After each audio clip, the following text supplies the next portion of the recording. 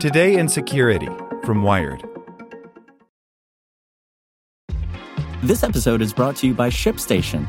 You know, some things take a lot of work, like sending little robots to far-off distant planets. And just as that's challenging, so too is running a successful e-commerce business, especially when there's so much to do. So I want to introduce you all to ShipStation. Now, I love using ShipStation because of its easy-to-use dashboard, which makes managing orders and printing labels a breeze and super smooth. Oh, and the customer service is just out of this world. It's exactly what you need to help grow your business. Sign up for your free 60-day trial at shipstation.com/technews. That's shipstation.com/technews. For the ones who work hard to ensure their crew can always go the extra mile, and the ones who get in early so everyone can go home on time, there's Grainger, offering professional-grade supplies backed by product experts so you can quickly and easily find what you need. Plus, you can count on access to a committed team ready to go the extra mile for you. Call, click Grainger.com, or just stop by. Grainger, for the ones who get it done.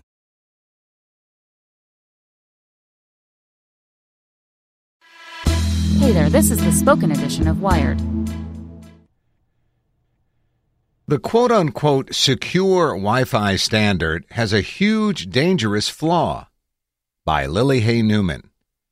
When you set up a new Wi-Fi network, you're probably conditioned by now to check the WPA2 box.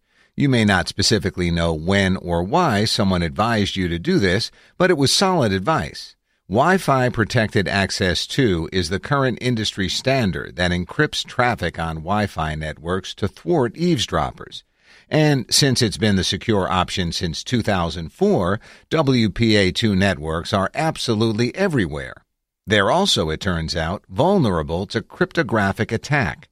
A flaw in WPA2's cryptographic protocols could be exploited to read and steal data that would otherwise be protected, according to new research from security researcher Matty Van Hoof of KU Leuven in Belgium. In some situations, the vulnerability even leaves room for an attacker to manipulate data on a Wi-Fi network or inject new data in. In practice, that means hackers could steal your passwords, intercept your financial data, or even manipulate commands to, say, send your money to themselves. An attacker needs to be physically in range of a particular Wi-Fi network to carry out the assaults, an important limitation. But given the ubiquitous use of WPA2 on tens of millions of Wi-Fi-enabled devices around the world, the problem has enormous scope. Any correct implementation of WPA2 is likely affected. To prevent the attack, users must update affected products as soon as security updates become available, Van Hoof urges. If your device supports Wi-Fi, it is most likely affected.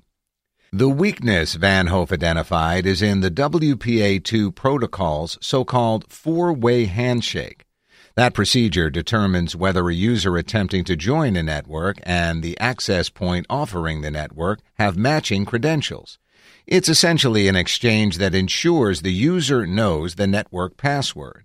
The four-way handshake also generates a new encryption key, the third communication in the four-step process, to protect the user's session.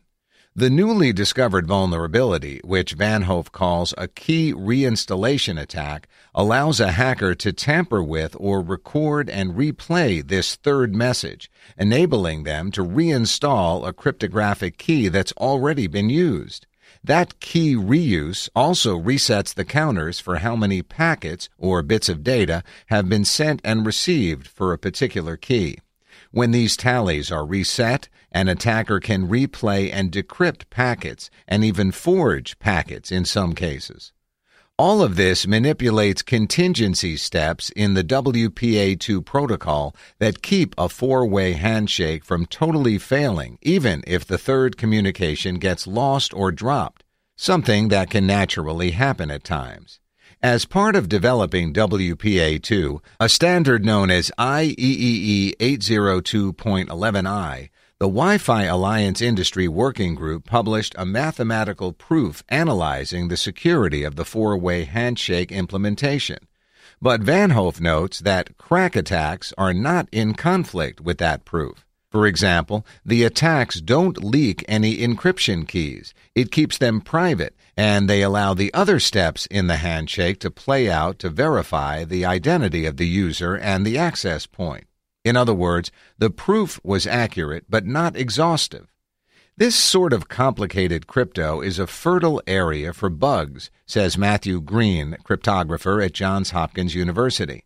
The problem is not so much that there are a ton of bugs in WPA2, it's that it will be very hard to patch most low-cost consumer devices. So all it takes is one bad one to screw a lot of people up for years.